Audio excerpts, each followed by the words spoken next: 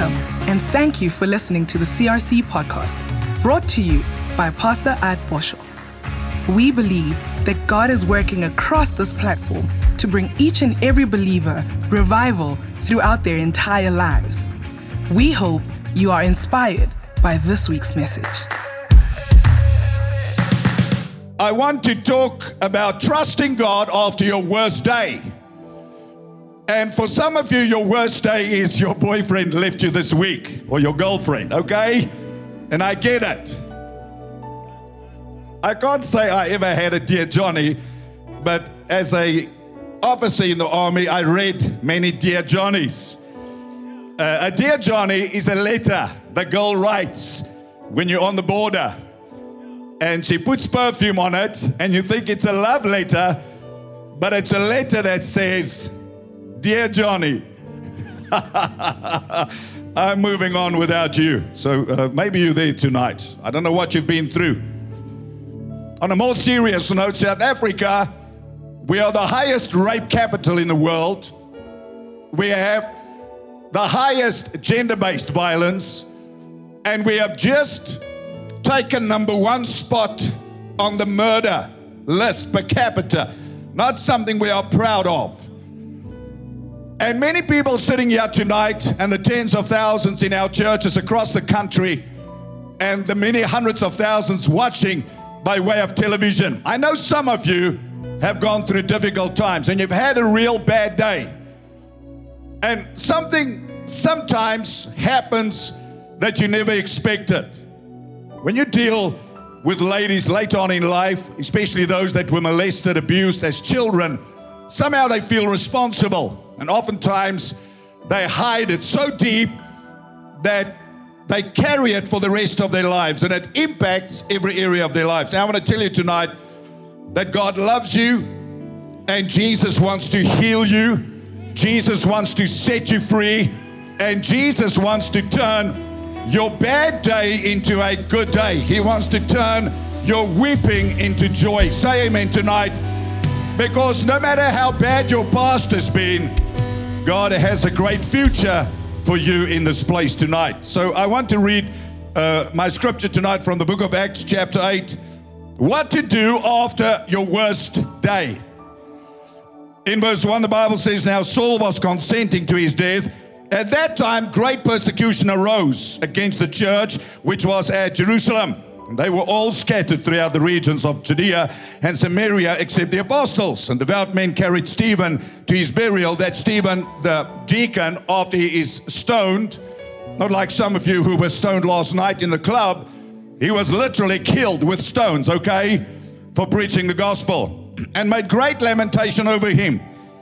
As for Saul, he made havoc of the church, entering every house and dragging off men and women, committing them to prison. Therefore, those who were scattered went everywhere, preaching the word in the midst of persecution. Then Philip, who had just lost his best friend, went down to the city of Samaria and preached Christ unto them. The multitudes with one accord heeded the things spoken by Philip, hearing and seeing the miracles which he did. For unclean spirits, crying out with loud voice, came out of many who were possessed, and many who were paralyzed and lame were healed. And there was great joy in the city. Can I start to say tonight, as I did this morning, that your weeping is over, your days of trouble and sorrow is over, that you have to rejoice that there is a new season about to break over South Africa. Come on, a season of joy. No matter how bad your tribulation had been, you better get ready for God to put off your sackcloth. You better get ready for God to give you beauty for ashes. I'll prophesy it until you believe it in Jesus' name. Somebody shout amen in the name of Jesus. So needless to say, this was a bad day for the early church disciples. Think about it. Before Stephen's death, the church was in a very happy place, like we all were before COVID. Maybe your business, your life, your emotions, your relationships, I don't know. And suddenly all hell literally breaks loose against the church. They had just come through an amazing season of blessing, the early disciples. The day of Pentecost, the fire of God falls upon them. 3,000 people get saved in one day. God adds to the church daily. God blesses them. They have favor, not only with God, but with man. Days are good. Life is great. Then suddenly, a bad day happens, unplanned, unexplained, that could have left these early church disciples very bitter, disillusioned, wondering, God, where are you? Yesterday, your fire fell from the heavens. Yesterday, we saw your power and your miracles. And today, we are sitting in a place of trauma, in a place where we are perplexed, puzzled, bewildered. Like many of my friends, colleagues in the ministry in KwaZulu-Natal, after the fires, and we thank God there will be no rioting and looting in South Africa tomorrow. Can you say amen? Come on, intercessors. And then there were the floods in KwaZulu-Natal, and many churches lost absolutely everything. That was after COVID. They had a bad day. God's helped many of them to recover. Many of them are still in the process of recovery. So after having the greatest season in their lives, suddenly this: adversity, opposition, persecution, the murder of Stephen, one of the key figures in the church. People are left perplexed, bewildered, puzzled. What is happening? Suddenly they are faced with a bitter season. Their sweet is turned into bitter. Well, we know God wants to turn our bitter into sweet, but sometimes the sweet becomes bitter, but should never leave you bitter. You have to allow God to come and turn your bitter into sweet. So there's a flash of violence against the church. Without warning, the unbelievable becomes a reality. Stephen is arrested. Stephen is tried. And Stephen is stoned for preaching the gospel of Jesus Christ. I mean, he did nothing wrong. All he did was love God and stand for God. I'll tell you this tonight, that what you are going through, if you are going through anything, you are not the cause of it, and neither is God. Sometimes life just happens. Bad things happen. The unexplained happens. Sometimes life has a way to throw a curveball in your direction that literally wants to take the wind out of your sails, even as a young person. I mean, 16 years old, I tried to commit suicide, not because a girl left me, but because I was hopeless. Too much drinking, smoking, snorting. Because sin will never take you where you want to go. Sin will always promise to please you, only to enslave you and to take you to a worse place than you are today. So the enemies of the church literally took off their gloves, and after the stoning of Stephen, they saw that it pleased the people, and now all hell broke loose against the early church disciples. Everything went wrong. Every believer became a target. Think about it. Women, men, children, persecuted, imprisoned. Not the kumbaya Christianity we like to think about, but a church in persecution, a church literally facing adversity that they never imagined. Well, tonight you may not be facing that kind of adversity, but maybe tonight you are going through a bad day. Maybe tonight you have experienced the worst day in your life. So the early church could have written a book, The Worst Day in Their Life. Title of a book, this would be it. If Philip could write a book, this would be it. The worst day in my life. The day I lost my best friend for preaching the gospel of Jesus Christ. But thank God, they never allowed that day to define them. They never allowed that day to leave them disillusioned, traumatized, and disappointed. They became more determined. Even though they were persecuted, even though they ran for their lives, they ran with a God. They ran knowing God was with him, knowing that God would vindicate them and that God would bring deliverance again and that God would turn their bitter into sweet again. Can you say amen in Jesus' name? So they never allowed their worst day to define them, to destroy them. They kept on trusting God. You know, as a pastor for many years, 37 years to be exact, one of the most difficult things is when you see people go through these difficult times. I say this in Johannesburg. I've had many pastors, maybe hundreds of pastors in my ministry. And Many of them have struggled with severe depression, not because of their own lives, but because of the trauma they face, having to deal with the crises of other people all the time. Marriage crisis, financial crisis, sickness in the family, loss of a loved one, and they just always have to somehow stay optimistic and positive. One of the most difficult things is when it feels like you as a pastor are helpless, that you see somebody go through that bad day, that difficult day, and all you can say is, I don't know what to say, but I'm there for you. I feel for you. I weep with you. See, my brother and my sister, we don't know all things, and I'm not cynical or negative because there's victory at the end of the story. But sometimes bad things happen to good people. Sometimes things happen for no rhyme or reason. Not the devil, not yourself, not your enemies. Sometimes it's called life. And then we have to remind ourselves that God is always there in the darkest valley, in the deepest prison, in the most impossible situation, in the fiery furnace. God is there. As a young person tonight, I know statistics say that 66% of young people after COVID are struggling with thoughts of depression. The second biggest cause of death among young people, suicide. So I'm not talking to the person tonight that have lived for 30, 40, 50, 60, 70, 80 years. I'm talking to the 16-year-old, the 18-year-old, the young person sitting here tonight, there in Cape Town, in Stellenbosch, wherever you are, thinking that this is just too much to bear. I'll tell you, your worst day is exactly that. It is your worst day.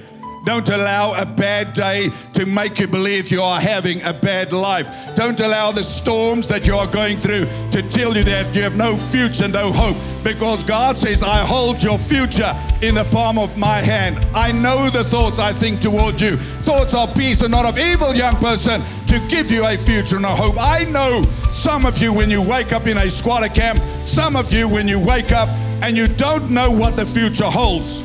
You're in good company. The Apostle Paul himself was there. In 2 Corinthians chapter 4, he says, there are times I don't know what to do, but I thank God.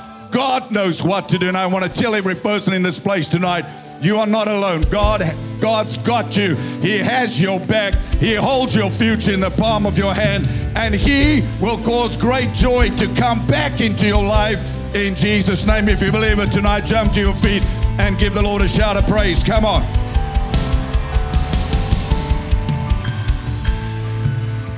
So these people were amazing. They never allowed that day to define them. They kept on trusting God. Think about it. He lost his best friend. I don't mean to talk about my brother all the time, but that was a bad day for me. I had a few bad days, but that was as bad as it gets. We lived together for 51 years like this. Spoke on the telephone 3 times a day. He was my counselor. I was his counselor. And suddenly, like that, he was gone. That was a bad day. One of the worst days in my life. Yes, I understand. He's in glory as Stephen was in glory. Philip knew it. Stephen's face became like an angel. The heavens opened. Jesus stood and received him. Has Jesus received my brother? But still, the loneliness, the feeling of being abandoned. Your parents left you. Your father walked out on you. Your mother left you. You grew up an orphan. And you still carry all that pain of yesterday. You need to allow God to heal your brokenness. And you need to allow God to bring a season of joy back into your life in Jesus' name. So in spite of what they went through, they stayed faithful to the cause of Christ. They never doubted the faithfulness of God. I mean, what do you say to people when they lose a child? It's easy to stand up and be religious and say, the Lord giveth, the Lord taketh, blessed be the name of the Lord. And you know that's a misrepresentation of God. What do you say? What do you say when somebody dies suddenly? When somebody loses their business? And I don't care what other people say, that you'll never have a day of trouble. That's what Jesus said. You're going to have a lot of trouble. But you're not going to turn to alcohol. You're not going to turn to cocaine. You're not going to turn to some bad habit. You are going to turn to the Lord Jesus Christ. Your life is not going to fall apart like those people in Hollywood, because you are not part of Hollywood. You are part of the Holy Word. You are part of God's people in Jesus' name. So there's a place you can run when you are going through a bad season in your life. So they allowed God to turn their bitter into sweet. Acts 8:8 is the key verse. The Bible says, there was great joy in the city. From mourning, from lamenting. Stephen is gone. I lost my job. A country and western song, that's why I don't listen to it. I lost my horse. I lost my dog. I lost. Hey, God will help you recover your losses. God will bring restoration back in your life if you will turn back to God and you stay focused in the purpose that God has for you, no matter how much there's disappointment. And this is real.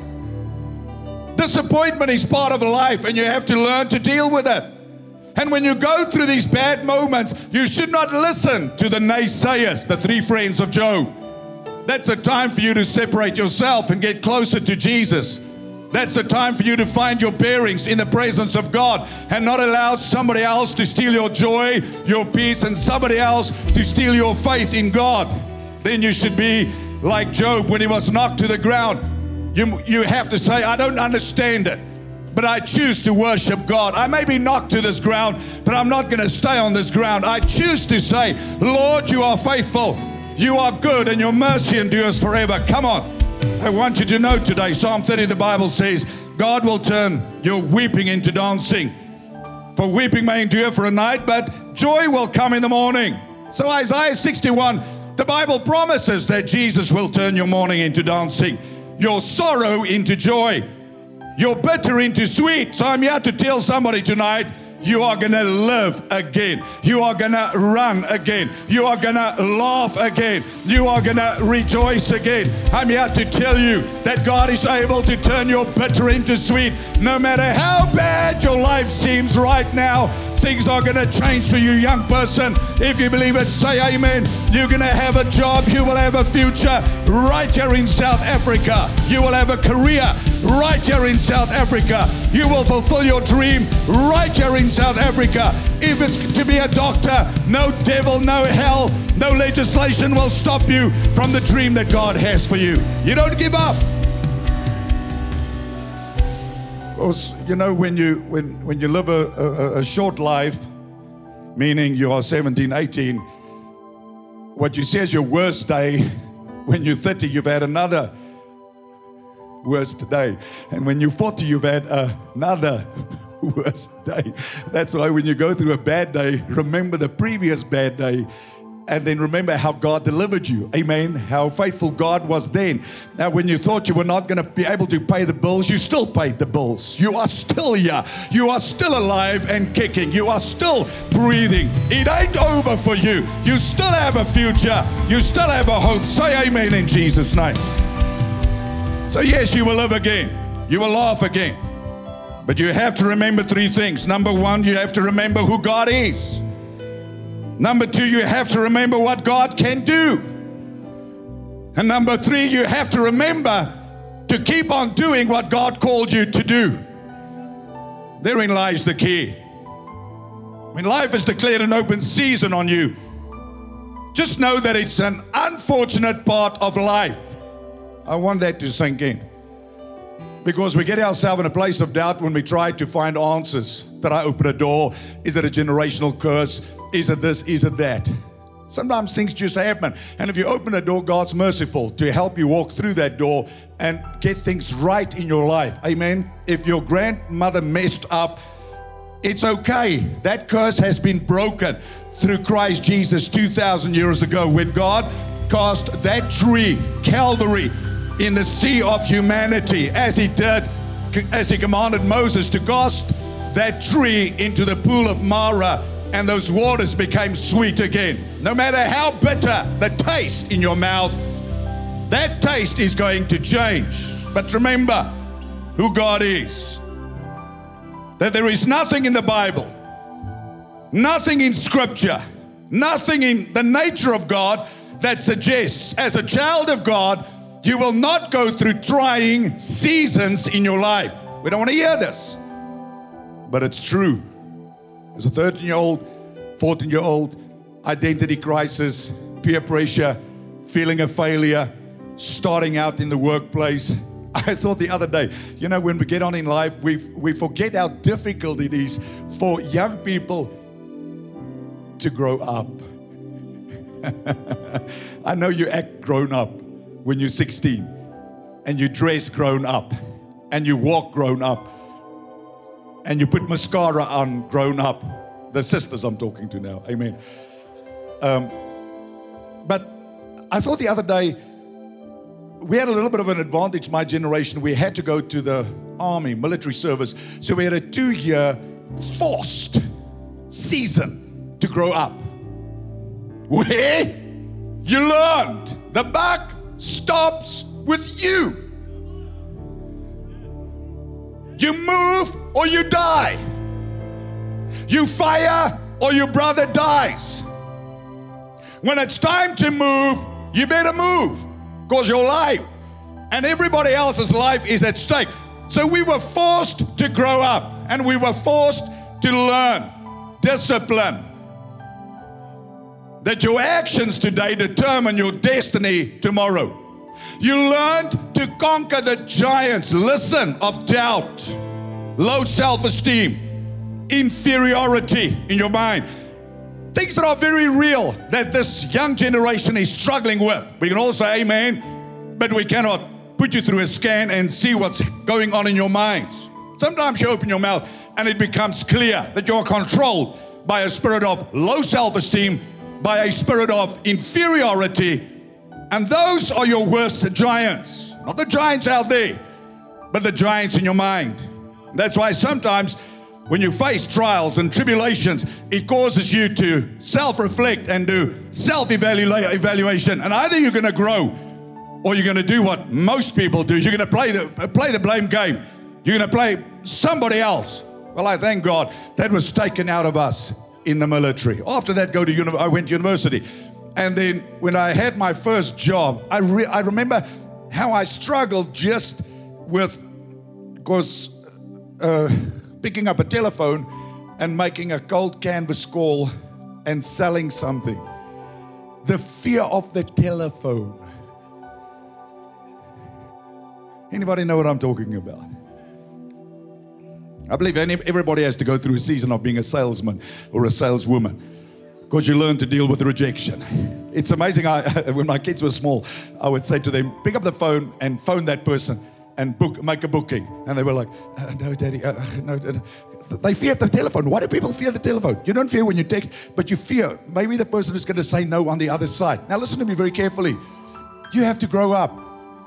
And the trials that you're facing, and that's what the Bible says, count it all joy, very often exposes your treasure. Your treasure.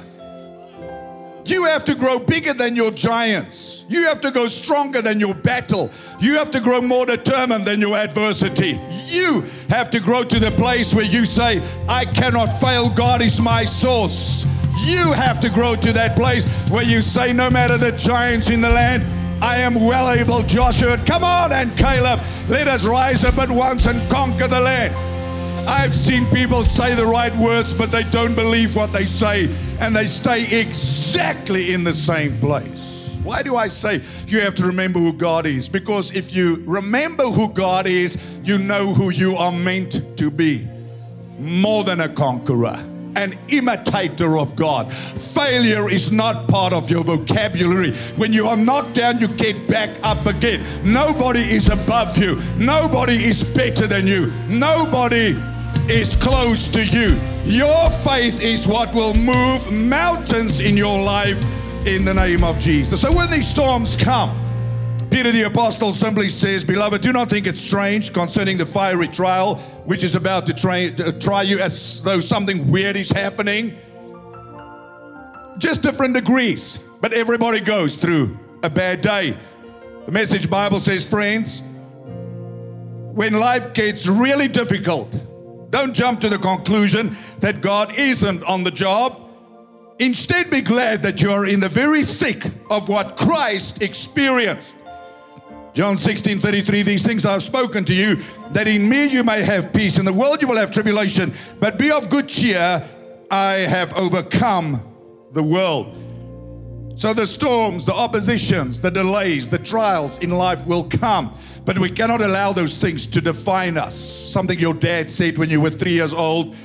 Maybe your father never spent time with you and you are living without confidence in life. Listen, with all the love in me, get over it.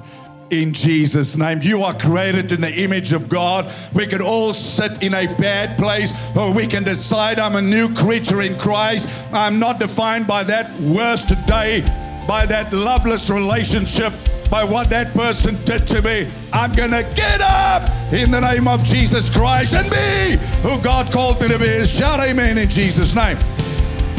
So if you live a long life, things will come your way that will try to crush you, and mostly to your mind. Because that's where the battle begins, in your mind. That's where victory starts, in your mind. What you believe. I've had the privilege to sit with people from our president to most prominent business people, etc., etc., and I've realized one thing. No one is better. People are all the same, with different titles. But then I've spoken to people who believe others are better. Well, if you do, you'll act like it, and that's how people will see you. You believe it's difficult? It is. You believe it's impossible? It is. You believe you can't? You are right. Because your belief is the ignition switch that gets you off the launching pad. So, what is it that you truly believe in the midst of a crisis? Overwhelmed? Not Philip. Not these early church disciples. No matter what life threw their way, they got up while they were weeping, while they were mourning, while they were broken on the inside. They preached the gospel of Jesus Christ, and they brought joy to the world around them. They were unstoppable. They were world shakers. They were history makers. They were not defined by the worst day in their life, and neither should you be, my brother and my sister. When life gives you its best shot, that's when you have to get up and be your most determined and go beat Satan where it matters. Go win a soul. Go heal a broken heart. Go do something that matters to somebody else for eternity. So the worst day of your life does not impede or change the nature of God. God's nature remains the same. God is love. God is good. What you are going through, God is not behind it. No, God is your deliverer. God is your keeper. The Lord is your shade at your right hand. The Lord is the one who watches over you. The Lord is the one who sustains you. The Lord is the one that will be with you in the midst of the fiery furnace. You get your eyes back on Him. So the worst day of your life is just that. The worst day of your life. Stop talking about it and glorifying it and giving it power over your future. Stop nursing it, rehearsing it, and cursing it. You better get over it. You better put it behind you. And you better make up your mind. This is who I am. I have a future. I have a hope. In the name of Jesus, God is going to turn my bad day into a good day. Faith TV. God is going to turn your sorrow into joy. Your best days are ahead of you. God bless you. Come on our social media. Give them a hand in Jesus' name. Come on. Oh, come on, I want to bring somebody out of a hole. I want to get somebody out of depression, somebody out of inferiority, low self-esteem, doubt, unbelief, to a place of believing that no matter what life throws my way, I'm not a quitter. You may knock me down, but I'm not going to stay down. I'm not going to talk about my sad, sorry past. I'm going to talk about the glory of God. The deliverance of God, the victory of God, the future I have through Jesus Christ. Come on, young people. All hell has been unleashed against you, but you are the generation that will overcome the onslaught of the devil. I'm telling you, in the name of Jesus, you will not bow to the pressure of this world. You will rise. Generation Z, you will rise to be the greatest generation in Jesus' name. Say amen. It's a bad season for young people. I feel for you. But what doesn't kill you makes you tougher. So don't go burn tires tomorrow. Don't be stupid. It's not going to change anything. We'll get you arrested. You're listening. Let me catch you burn a tire. I'll arrest you myself. Citizen's arrest. I'm not sitting in my house tomorrow. I said to Pastor Andre, we're getting on our motorbikes tomorrow. We're going to go visit every shopping center, ride on every highway. And God help the person that tries to stop us, because people are not going to take my freedom. Amen. Now you can clap back to better than that. Gonna wake up, gonna go to gym, gonna get on with my life.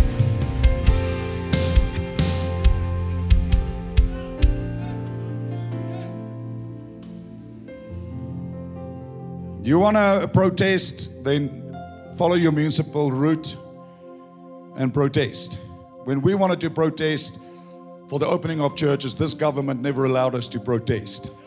So why should I respect this? I don't. I fight for one thing, and that's for Christianity and for the future of the church. That's what I fight for. This foolishness is not even worth the mention. And you should not be intimidated.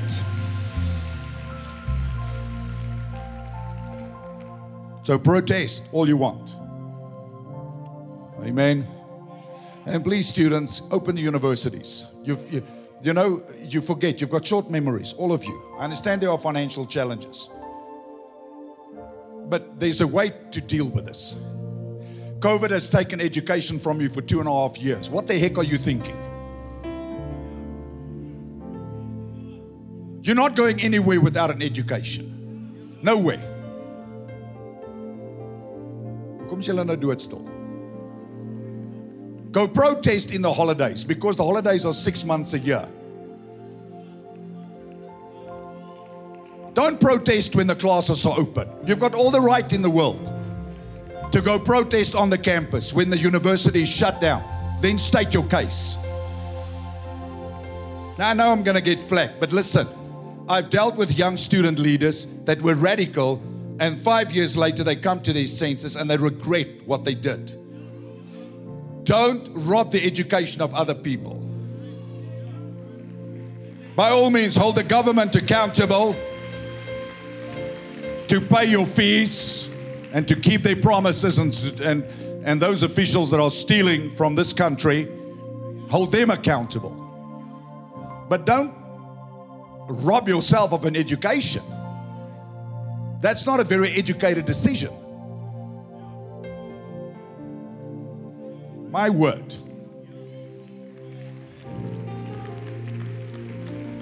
Ach, you can clap better than that, otherwise I'm leaving.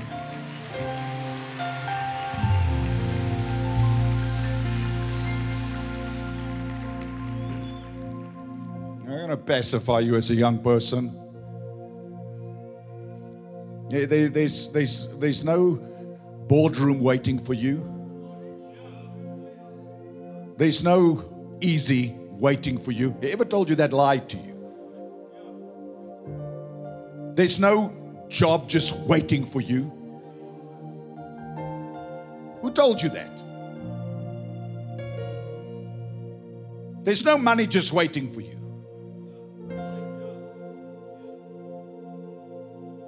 You have to be the smarter one, the better one.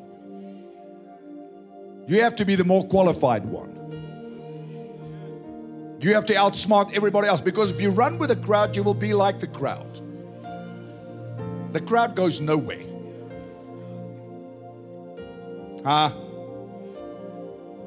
Tell you what, if I was an employee in a company and people say, let's employ people, I say, give me the footage of what those young people. No, I'm not employing this one, I'm not employing this one, I'm not employing this one, because if they disrupt things over there, they're going to disrupt my business. I'm not interested in having you close to my business. There are platforms that you can be heard, but be smart. Engage with civil society, engage with business. There are many businesses and business chambers that are willing to assist.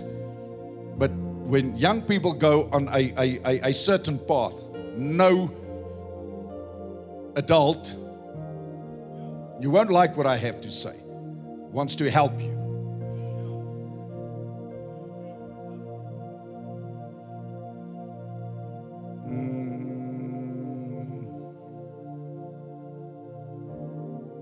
We're having a funeral now, yeah.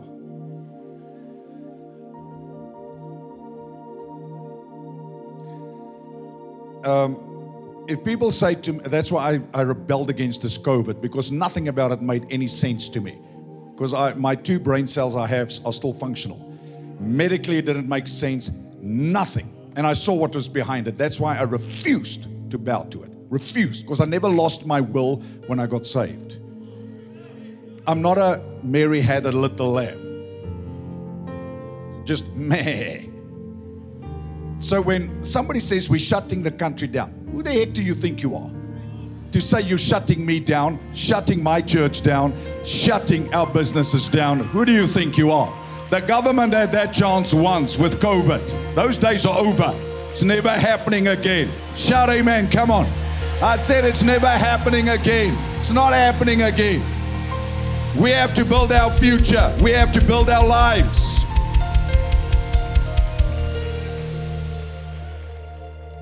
So I suggest some of these politicians pray. Okay, let's move on. I'll skip to point number 3 because this is the most important of all of it. Number 1, remember who God is. Remember what God can do. We know He's a mighty deliverer. And then number 3, remember that God wants to work through you. And this is critical for you to recover from a bad day. Some of you have been in a bad day emotionally for a very long time. You're not getting the results you want because you defeated you defeated. Whatever has traumatized you have entered you and have neutralized you, and you've become sterile. That means you're a victim because your attempts are not working, and you need a radical encounter with Jesus and leave your issues behind and stop feeling sorry for yourself. I don't mean it unkindly. I mean, we have young people in the last few weeks. One of our beautiful young girls were raped. My heart breaks. We're going to smash that man who did it and make sure the law takes its full course. We won't relent. You rape a girl, we're coming for you. You molest a child, we're coming for you. We're not going to pray for you, we're coming for you. That's it. That's it. But my sister, this season, this bad time, this hurtful season, we're going to weep with you. We're going to cry with you. We're going to mourn with you. But there's going to come a day where we are going to look in your eyes and say, girl, come on. Time to get up. Girl, come on. Time to change your garment. Girl, come on. Time to believe that God has a future. Girl, come on. Put the sorrow behind you. Come on. Allow God to turn your weeping into joy. Come on. Allow God to turn your sorrow into dancing. Allow God to anoint you with fresh oil. Don't be defined by the worst day in your life. And sometimes a worst day, some of my relatives, just a comment of a father, and that gets stuck in that girl's mind for the rest of her life, and she has a poor self-image. Why don't you go to the Word of God and look in the mirror of God's Word what God says about you? I don't know what your earthly father said about you, but I'll tell you what your heavenly Father says. You are perfect. You are fearfully and wonderfully made. You are the apple of God's eye. God loves you so much that He sent His Son, Jesus Christ, to die for you. You are valuable. You are precious. You're not a nobody. You're not a dropout. You're not a washout. You're not a drug addict no more. You are a somebody. You are washed. You are sanctified. You are a royal priesthood. You are a chosen generation. Jesus gave His blood for you because He loves you. That is your value. More than the greatest valuable painting on planet Earth. You were painted with the hand of God Himself in your mother's womb. That's who you are. Fearfully and wonderfully made. Say amen.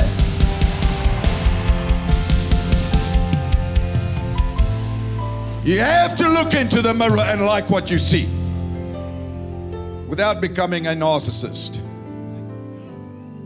You have to like yourself. How many of you actually like yourself? No. How many of you are in love with yourself? Ooh, ooh, ooh, ooh. That's wrong. You can't be in love with yourself. Then there's not place for anybody else in your life. You can love yourself, but not be in love with yourself. So when you look in the mirror, you should say, good morning, if you're a man, handsome. Even if your wife never tells you you are handsome. You have to look in the mirror as a girl and say, good morning, gorgeous, whatever. You have to, amen, see the potential.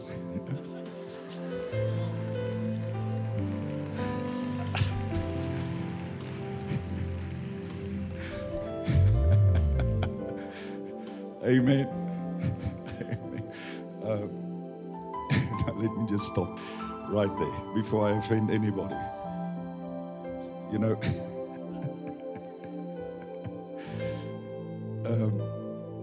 should I say it? No, you're just as naughty as me, all of you. You become naughty, all of you. I won't. See your former glory. Amen.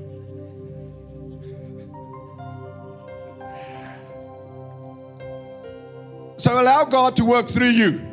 10 minutes, I'll be finished. Maybe this is the most important part of allowing God to turn your bitter into sweet. Acts chapter 8, Philip has just witnessed his best friend murdered. This is a bad day for him personally. Maybe not for everybody else, but for him, it was a personal tragedy. You lose a business, everybody else can say, it's going to be okay. But you have to walk through it. You lose the child, everybody's going to say, it's okay. But you have to walk through it. And walk you must. You can't resign yourself to go sit in a corner and give up on life and give up on God. You have to keep on keeping on. Even when you are weeping on the inside, you should go and put a smile on people outside. Even if you're in a hole yourself, you have to go find somebody else that is in a deeper hole and dig that person out of that hole. And in digging that person out of that hole, you will find yourself getting out of your own hole in the name of Jesus Christ. You have to comfort other people while you are receiving comfort from God yourself. You have to heal other people while you are trusting God for healing yourself. You have to bless other people while you are needing the blessing of God yourself. So Philip did something we must all do if we'll ever see good come out of the worst day of our lives. Philip kept breathing. He kept living. He kept moving. He kept on preaching. He could have resigned himself and said, God, where were you? God, why didn't you protect Stephen? God, why did you allow this to happen? But he never did. With a broken heart, he preached joy to others. He kept his faith in God. He did not turn away from his God. He allowed God to work through him when he was in a broken place in his own life. One of my close friends, I don't want to say his name, rugby player, played 66 tests for South Africa, been with me since I started the church in Bloemfontein many years ago, known as the Iron Man in South African rugby. I mean, he was the epitome of physical specimen and fitness. One morning he phoned me and he said, bel my in Afrikaans, ek sal maar Engels praat, hy sê, pastor. I stood in the shower this morning and my leg, I just got this lame feeling in my leg. I said, man, said his name, I said, it's going to be okay. It's not anything. A few days later on, he phones me again. He says, I'm in a hospital, I can't walk. And there, everything he knew was taken from him in a moment. Unexpected. Training 2-3 times a day. One of the most famous rugby players we ever had, a little virus that attacked his spine. And I sat with him almost every day. And his friend, another rugby player, was there every day, massaging his feet, and everybody prayed. And still today, he exercises after years and years and years and years and years. And I said to him, listen, I don't get this. I don't understand this. I don't understand this. Any preacher who says life is easy, thank you, tell the truth. Any preacher who says bad things don't happen to people don't know what they say, because the Apostle Paul went through this himself. I'm not saying expect bad things to happen, but sometimes they happen. Sometimes things happen that leave us puzzled and perplexed. But the only thing that keeps us sane is to be like Philip, in a state of brokenness, in a state of sorrow, to hold on to your purpose, to hold on to your God. And I say to him, listen, Satan has given you his best blow. And I have prayed, I'm trusting God for you to walk. But listen, we are not going to allow this to be final. The devil hit us. Now we're going to hit the devil back, and we are going to preach the gospel, and we are going to help people, that we're going to put a smile on people's face. And I'll tell you, since that day, in a wheelchair, he has traveled across this country. He has given hope to countless sportsmen, people, and told them to be positive, to believe in God, that God is good, that God is great. He has helped hundreds and hundreds of thousands of people. Because I'll tell you, he did not allow his worst day to define him. He held on to his purpose. His wife held on to their purpose. His son now plays for Western Province. His daughter is one of the greatest athletes in this country. And even in that sorrow, in that tragedy, we have seen God do something beautiful. And if you talk to him today, he will tell you God is good, God is great, life is great. And every day he has to live and face this challenge with a catheter, emptying his bladder, not knowing when his stomach is going to go, etc., etc., etc., etc. But those are my heroes, man. Those are the people I look up to. Those are the people that I say, God, that is your grace and that's your mercy. Somebody that should have been negative and cynical, that travels everywhere and inspires other people and say, your dream can become a reality. Your tomorrow will be great. Even though Satan gave him his best shot, and everybody that's everybody, including all the miracle workers, prayed for him, and he still sits in a wheelchair. I don't know why. I prayed for a guy once that was shot. 34 years in a wheelchair, God raised him up. I prayed for many others that stayed in their wheelchairs. I prayed for a blind guy once. He was blind 39 years and God opened his eyes. First time he ever saw Bloemfontein. But I've prayed for many other blind people that stayed blind. You say, Pastor, you're not inspiring us to come for prayer. Hey, I'm not the miracle worker. I can just pray the prayer of faith. And if God does a miracle, that's up to God. The rest of the time I have to tell you, hey, I'm there for you. I love you. Keep on trusting God. Keep on believing God. God is faithful. God will give you the grace.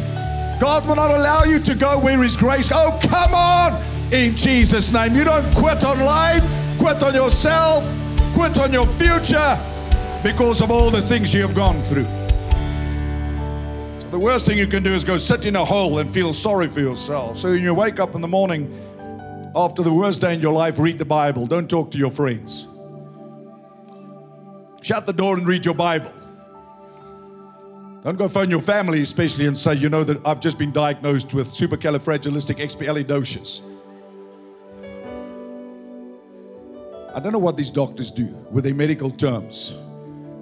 They say you have, and then it's this word that makes you sound, it sounds like you're going to die. And then they say, no, it's just a minor cold. Just tell us you have flu. Amen. Be merciful to us, the ordinary people. So when you get over the shock, because when bad things happen, there's a shock. You have to pray. You have to run to God like David did. When his son died, he fell and he ran to God. Like Job did in one day when he lost everything, he ran to God. You run to God.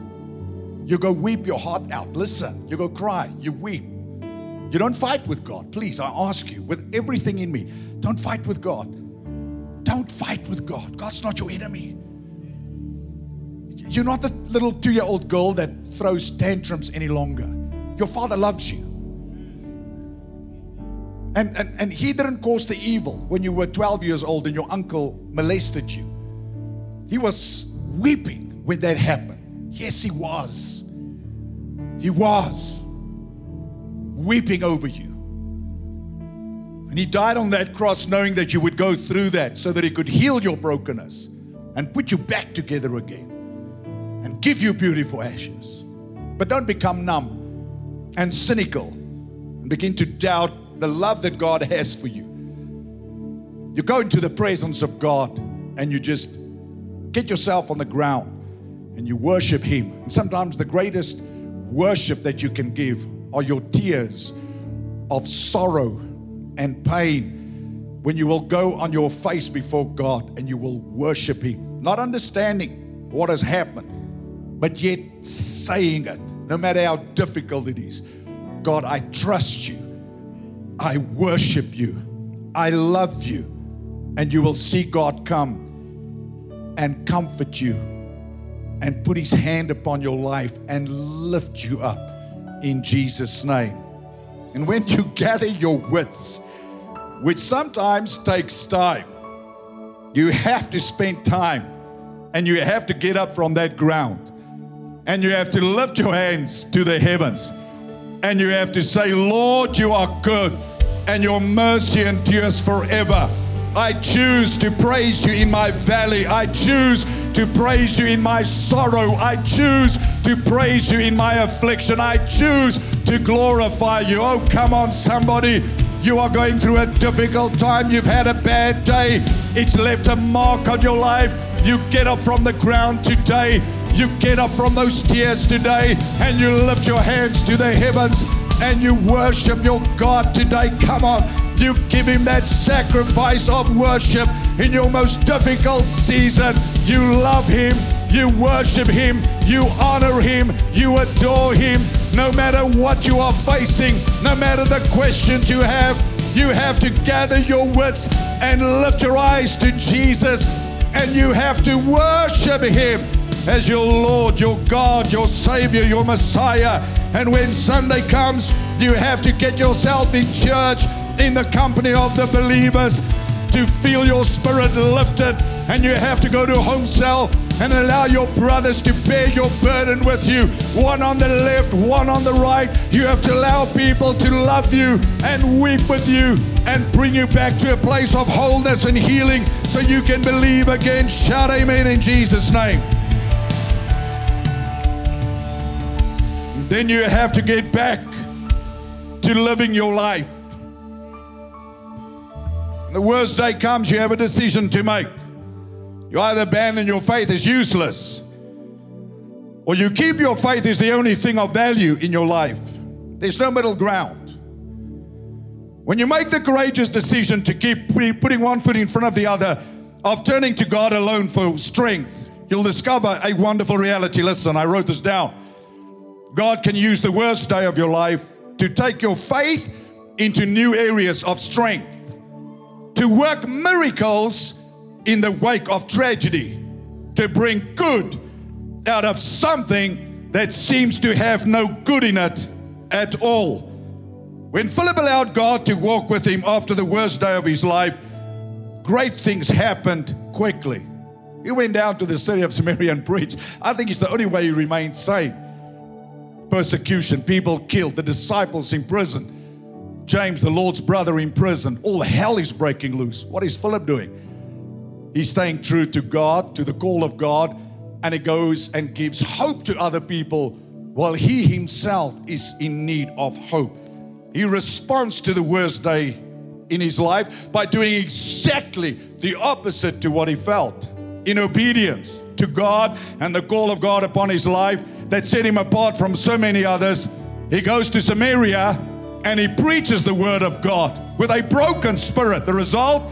There was great joy in that city. Your brokenness will bring great joy to the lives of other people. Your trial, your tragedy, listen, will bring great joy to the lives of other people because God will be glorified through your life. Say amen. Come on, Ingy. I'm preaching to somebody here today.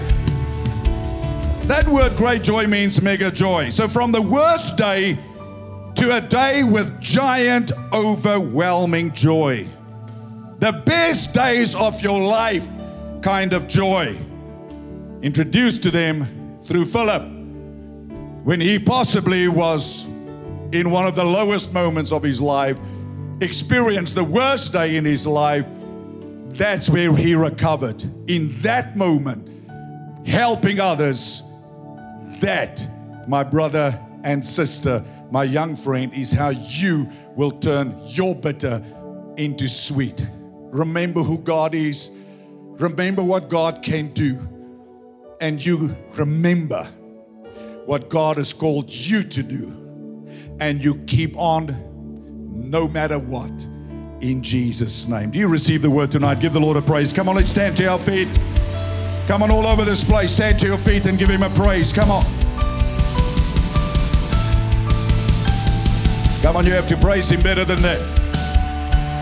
You're getting off the ground tonight. You have to praise Him better than that.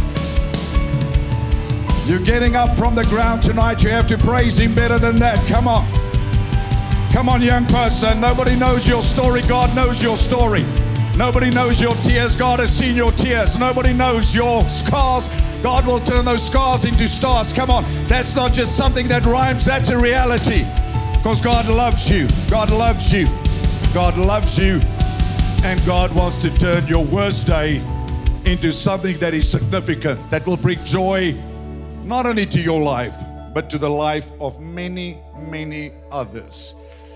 I have seen that the greatest artists, you can watch American Idols, America's Got Talent, England, whoever, where they turn the chair around. What is that one? The Voice. You can see and feel when somebody has been broken. It's almost like you feel that pain in them, but it's pain that's been healed that brings maturity. And in the church, it's no different. Some people are so shallow. It's just name it, claim it, frame it. And it's like no reality to life. Yes, the end of the story is victory.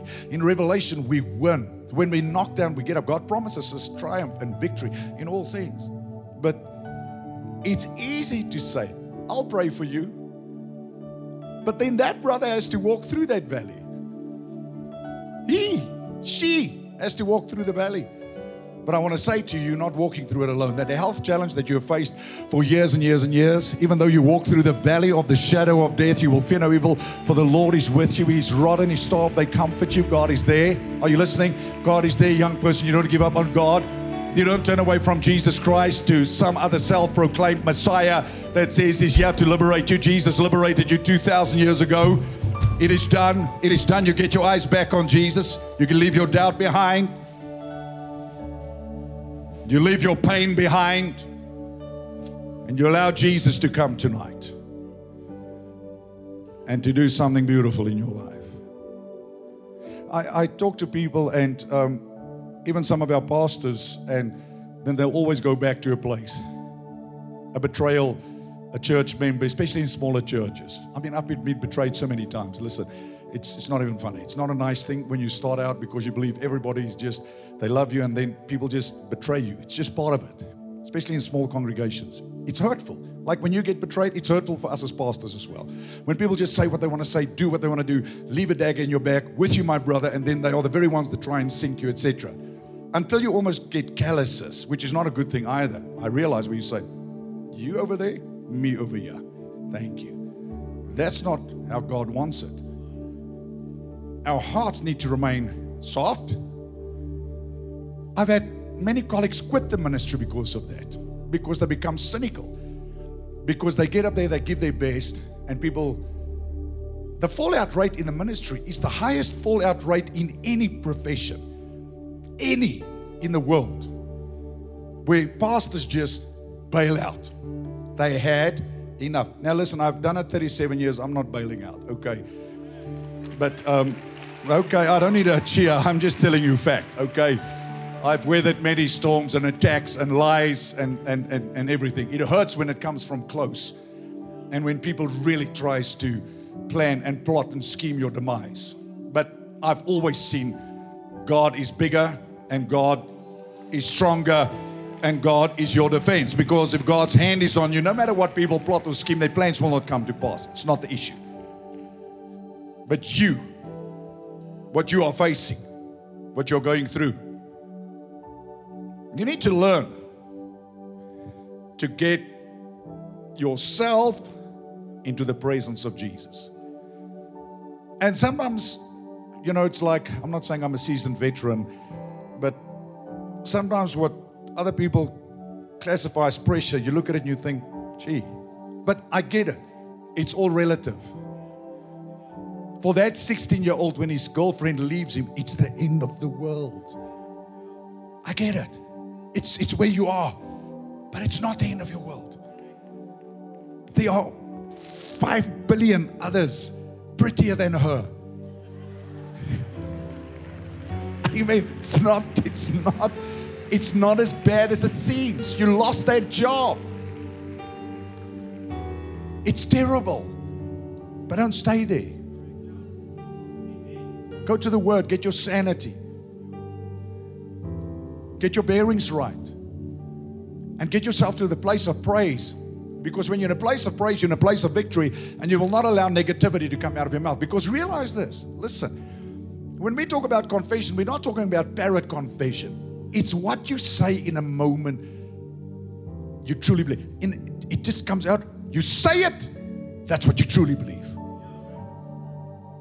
It's like you say, I can do all things, I can do all things, I can do all things. And in a moment, you just say, this is not going to work. That's it. That's what you truly believe. That's why it says, count it all joy when you go through trial, test, tribulation, because it forces your faith into the open. And now you know. Now you can either go crawl in a hole and say, I'm a failure, I'm a failure. Why would you do that? That's a revelation to say to you, go to gym and work on the muscle. You see, my muscle is much smaller than it used to be because of the operation. I have to work, get my muscle back, right? Doesn't help I control and complain and say, I tore 3 ligaments off my shoulder and I'm never going to get my strength back. I'm not going to get my strength back. I'm going to get much more strength back. I'm going to get a bigger muscle. Okay, I know it's a carnal example, but I'm going to get a bigger muscle. I'm not going to say, well, that's it now, I can do nothing about it. There's something you can do about it. And the first thing is, stop feeling sorry for yourself. Okay, I'm going to say it again. Stop feeling sorry for yourself. I mean it with love.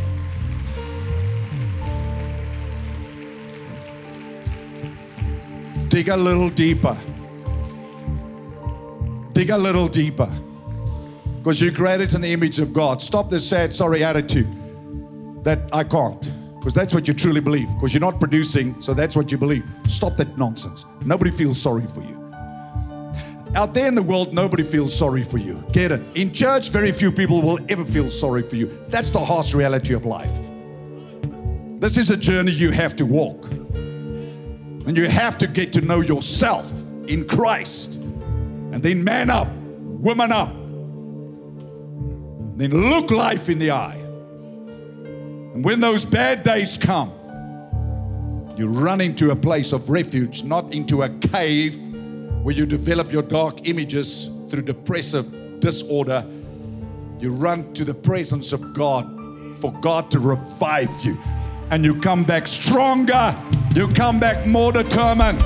You come back fired up in the name of Jesus Christ. And you go slay those prophets of Baal in the name of Jesus. And you do what God called you to do.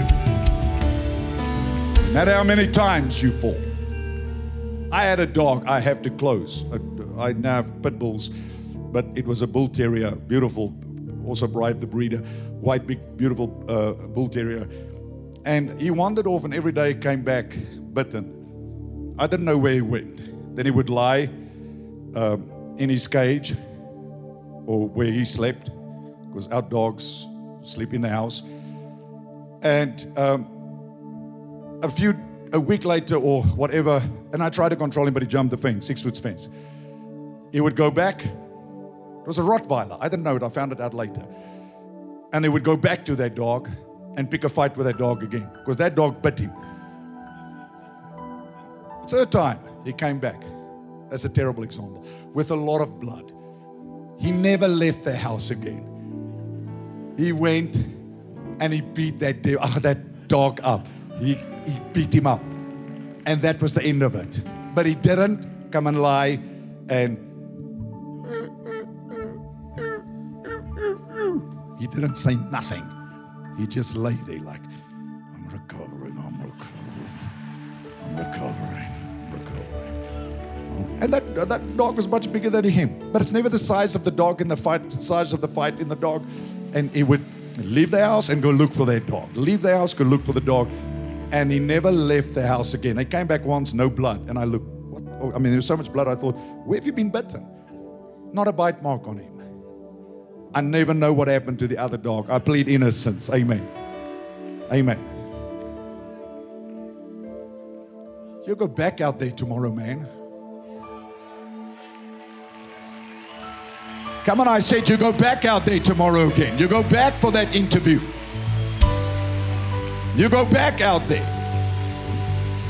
And if you don't get it, you get out there the next day again. And if it doesn't work, you get out there again. But you never open your mouth and say, it's not going to work, I cannot. Or you never minimize yourself or neutralize yourself when you open your mouth in a careless moment. Because that's when you reveal the true treasure of your heart. And you are snared, captured by the words of your mouth. Every battle you win builds more confidence in you. I've slain the lion, I've slain the bear. You'll never have confidence as a man if you don't have a track record of many successes. Never. Never will you feel like a man. I can't talk for women. I don't have a lot of estrogen. I think you figured it out. But for men, if you don't have a track record of some giants that you've slain, you're not going to be a man with a lot of confidence. I suggest you start killing some dwarfs. I mean, you start...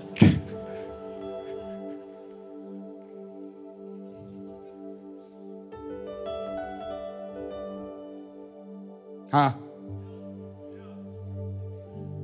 Hello?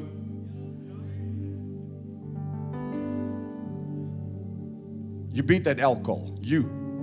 Nobody else is going to beat that devil for you. You beat that addiction. You. You make up your mind. You beat that inferiority. Gideon, the Lord is with you, mighty man. You. You stop in your inner thoughts. Oh, my husband doesn't feel good about himself. Why? Because he hasn't ABC. Now what now? Must we have a cry party for him? I'm sorry, I'm not being hard now. We need to get our men's conferences going again so we can have real talk, right? Amen.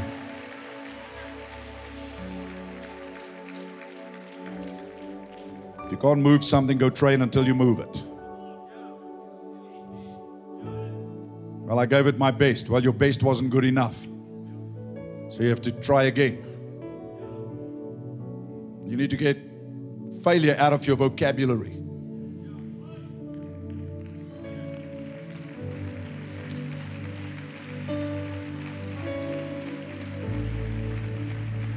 Amen. Amen. How many of you believe God's called you to do great things? All of you. Okay, what time are you getting up tomorrow? Oh, you're not going to bed. You're part of that 12 o'clock crowd. Huh? Come, let me pray for you and deliver you.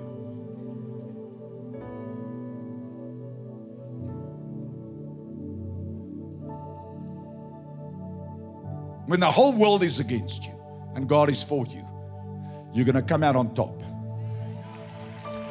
You don't need an army with you. You need God with you. Please bow your head, every eye closed, every believer praying. You're standing in this place tonight, floor of the balcony, there in Bloemfontein, in Johannesburg, in all our churches. Maybe you've never given your life to Jesus Christ. Maybe tonight, if you died, you don't know where you would spend eternity. Maybe you served God at one time, but you've grown cold and you've wandered away from your Father's house. Maybe because of a bad day, you've given up on God. I don't know. When people become disillusioned, they do weird things. They try a relationship. They try something just to feel alive. I'll tell you that you're going to find life in the person of Jesus Christ. And I'll tell you this, your life is too important to waste it away. Jesus died for you. And He has a great future for you. But you're standing in this place tonight, you say, Pastor, I'm lost. They're in Bloemfontein, the floor of the balcony, Johannesburg, Potchefstroom, Cape Town, Durban, wherever you are tonight, Kimberley. Tonight there's a stirring in your heart and you say, I want to surrender my life to Jesus. I'm lost. I'm hopeless. But I've listened to you tonight and I believe that when I put my life in the hands of Jesus, God's salvation and God's peace will come to me. So while every head is bowed, every eye closed, people praying tonight, you say, Pastor, I need a fresh start with God. Or you say, Pastor, I want to surrender my life to Jesus. Then I want to pray for you right now tonight. Every head bowed all over this place, in every one of our churches. That's you tonight. There's a stirring in your heart.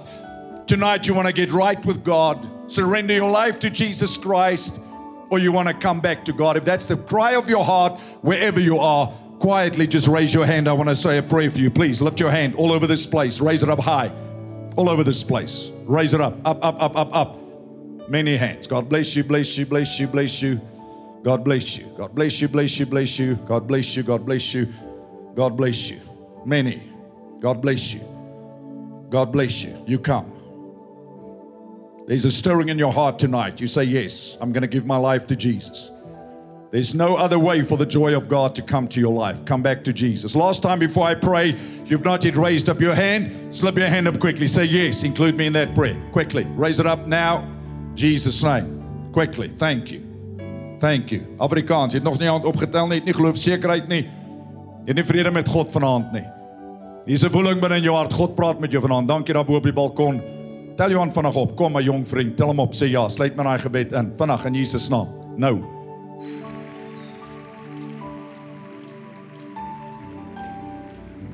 There is no greater power than God's love.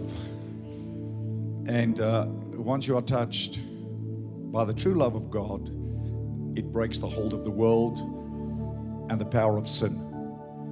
That's why we have to usher our world into the presence of Jesus, because there you will find not judgment, condemnation, but God's love and God's mercy and God's grace.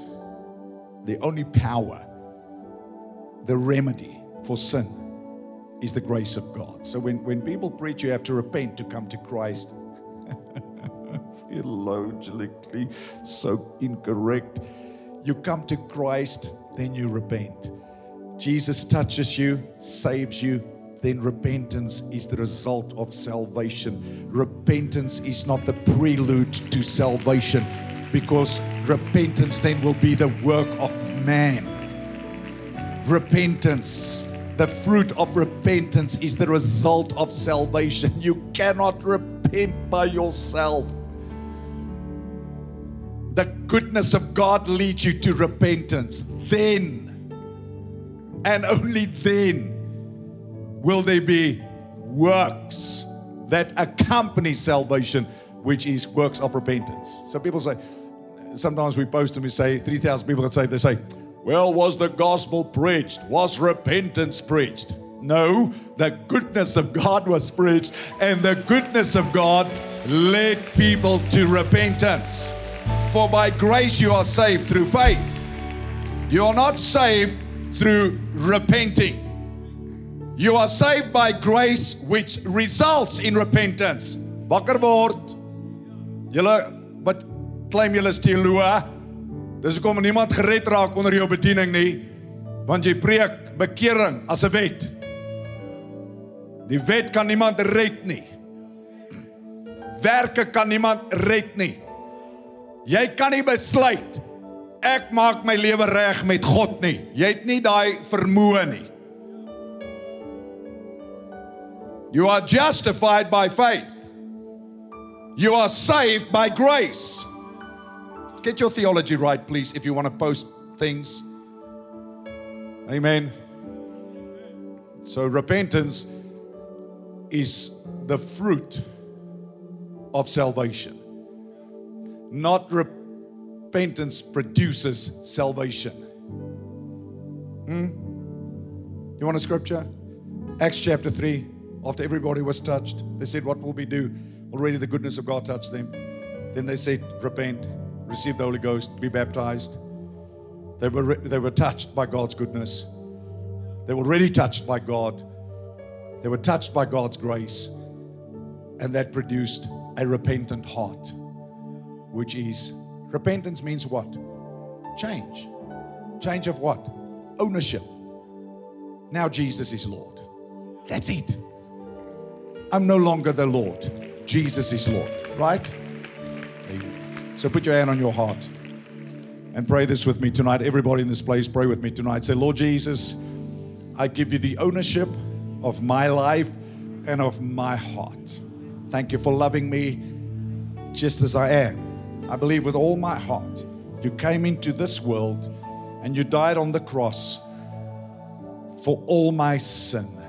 I believe that God the Father raised you from the dead and you are now alive, seated at the right hand of God.